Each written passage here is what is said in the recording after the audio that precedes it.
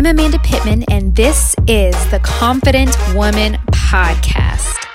This podcast was created so I could have candid conversations with my confident committee.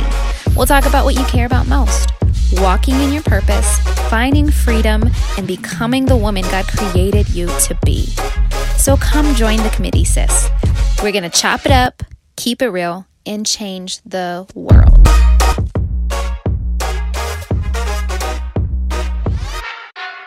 So happy to have you back. Today, I'm going to be talking about what to do when you feel socially awkward.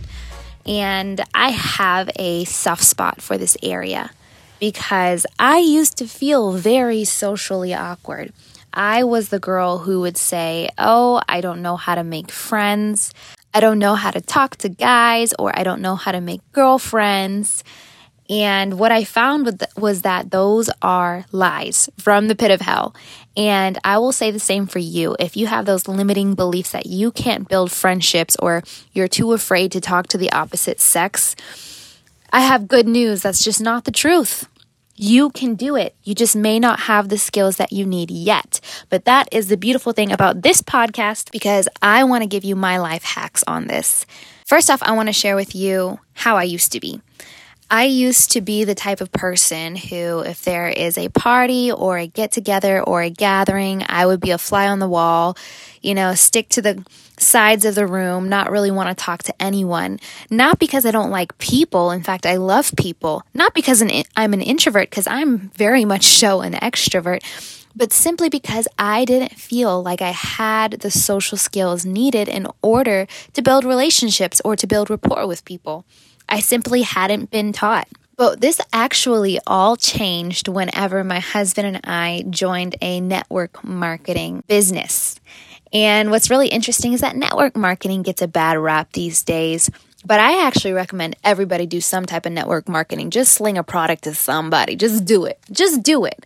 And I know that's an unpopular opinion, but hey, this is my opinion. It's my podcast. So I'm going to share with you what I actually think. I think everybody should try, and It Works, or what other kind of stuff they got. They got Rodan and Field. Just try something. Not for the sake of making money, because I think it's extremely hard to make money with those things, and maybe even not for the sake of actually trying to build a business or even falling in love with the products, but more so to change your mentality and to change your mindset when it comes to people. I tell people all the time, I learned more about building a church and more about people when I was in network marketing than when I was in ministry. I definitely believe that network marketing taught me about ministry. And here's why. I went to a lot of trainings during this season of my life, and these trainings were trainings on, hey, how do you talk to people?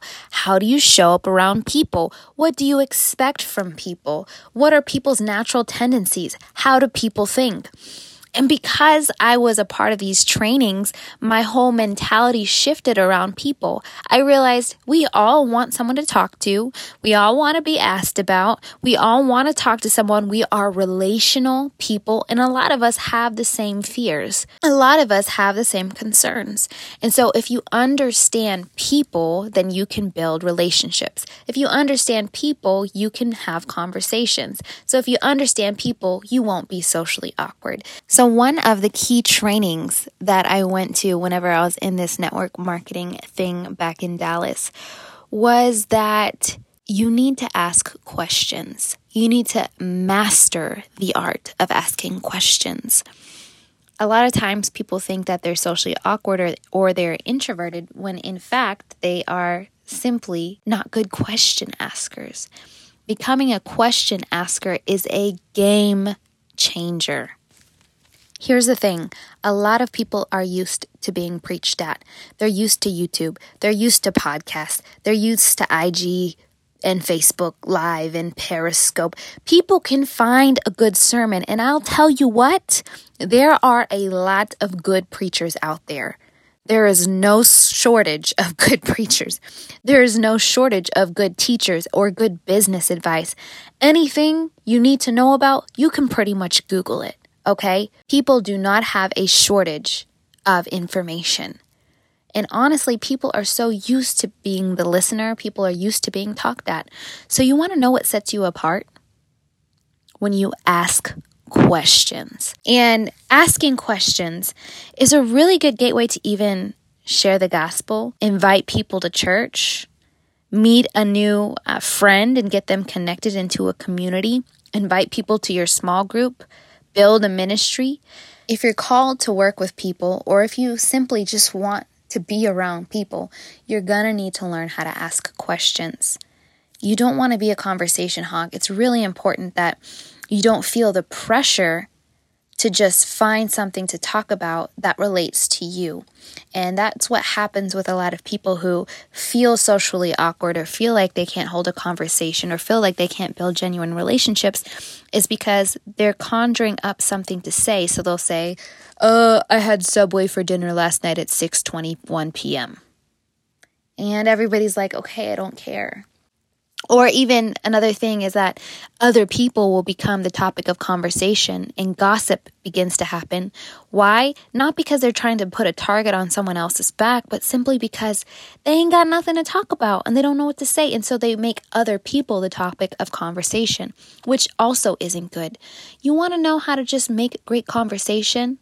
Stop trying to find some random stuff to talk about like the weather. Just ask the person questions.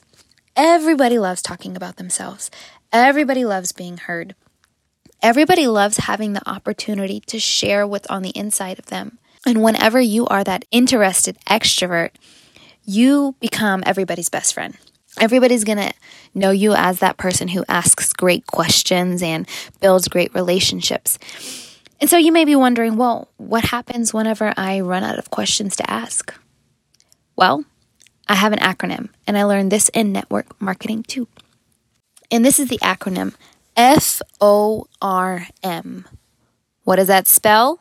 Form. I feel like that's a cheer. FORM. What does that spell? Form. Anyways, form. F stands for family, O stands for occupation, R stands for recreation, and M stands for message. Family, occupation, recreation, and message. I do it subconsciously now. I remember when I first started using it, I had to consciously think of it. But now I subconsciously use this without even realizing it. I guess that's the same thing as subconsciously. But I'll subconsciously use this and it guides my conversations with people. And I am never in a room where I'm uncomfortable. And it's been years in which I've been in a room and I've been uncomfortable because I have mastered the art of asking questions and I use the system form. Now let me break it down for you. S stands for family, or it can also stand for where you from. So family, where you from. So you meet a new mommy at the playground. Your kids are playing together. She looks like she's probably about your age and you're interested in learning about her. So you say, hey, are you guys from around here? Where is your family from? So that can have to do with your family or where they're located. They could say, oh yeah, we're in the Decatur area, we're in the Buckhead area, we're here, we're there. And then you can, talk about where you're from and how you can relate to that. Or, hey, do you like living out there? How do you enjoy that area? How is the drive out here? Anything having to do with their location or their family. Then you can move to occupation. Okay, so do you work out there? You're in Buckhead. Do you work out there? Yes, no. Okay, so what is it that you do? You work for yourself, or you're a teacher, whatever it may be. You're figuring out what it is that this person does for work. This creates great conversation, and honestly, it can be a springboard in which the conversation can flow and go in a completely different direction. But let's say it doesn't go in a completely different direction and you're still following that track. So you've talked about, your family, where you're from, what your occupation is. And then R stands for recreation. So what does that person do for fun? What do they do in their free time? So, hey, are you a part of a church anywhere around here? Or do you go to any gyms around here? What do you guys like to do for fun? What do you do for recreation? And I think recreation is pretty formal language, but it helps with the acronym form, helps you to remember it. And so you just figure out what that person just really enjoys doing. What is it that they're passionate about? Not everybody is passionate in their job. So it's important to not just ask about what you do for a living, but what do you do to enjoy life? And so that tells you a lot more about that person and what they care about. And last but not least, M is message. M is what you're going to leave them with. So let's say your kids are done playing at the playground. You need to get your kids down for bedtime, feed them dinner. And so you have to head out, but you don't want to leave without connecting with that mommy.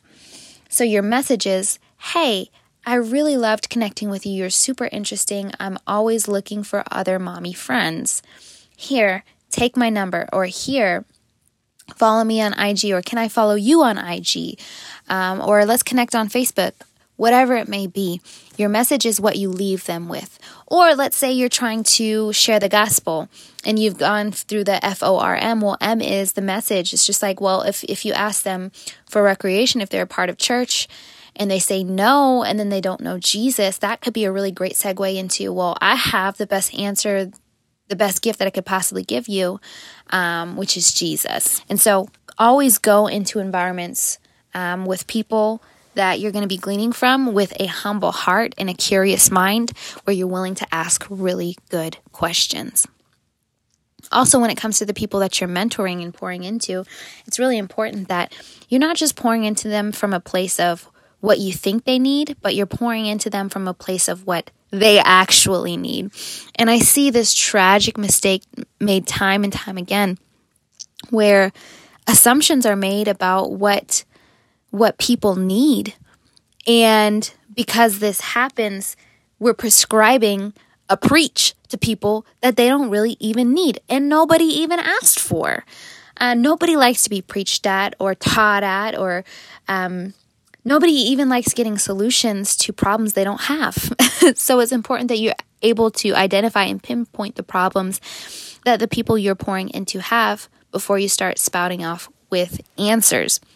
I'll give you an example of this so I don't sound so haughty, but this happened to me whenever my husband and I did our first small group together back in Dallas.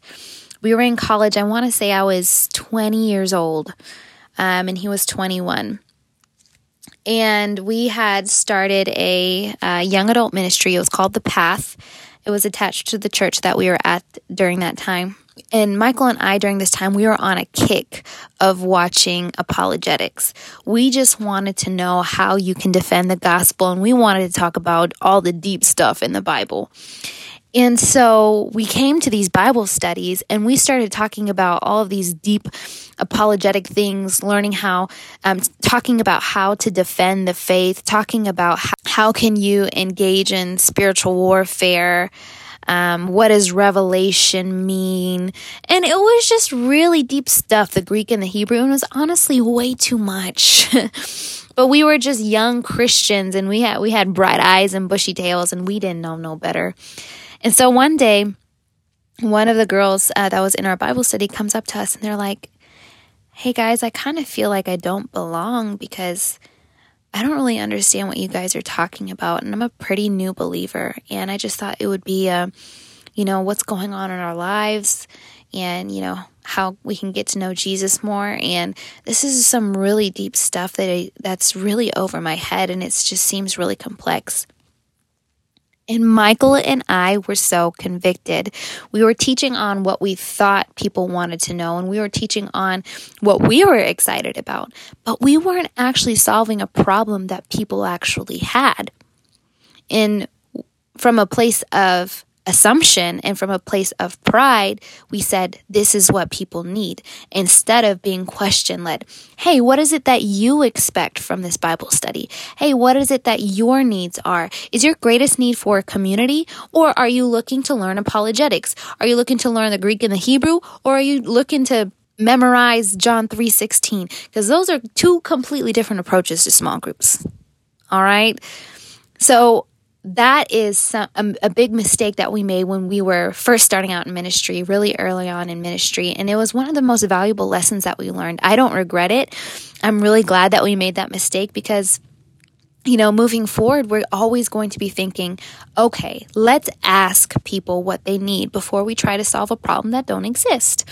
So asking questions is one of the most amazing life hacks in the world. And I even believe that if Christians can get really good at asking questions, we'll start making more friends outside of our Christian circle, and we'll start meeting more unbelievers, more people who don't think like us and that don't act like us and that don't talk like us, because instead of us trying to preach to them all the time and telling them what we think and we believe, we'll actually approach them from a place of, hey, who are you? What is it that you think? What is it that you believe?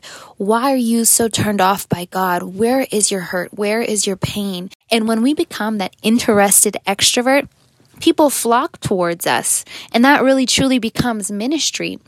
And it opens up people's minds, because here's what happens. People say, oh, enough about me. What about you? What is it that you believe? How did you get to know God? What is your relationship with religion, or whatever it may be? And then that opens up an amazing opportunity to share the gospel. And so understand that asking questions softens the heart of the other person receiving it.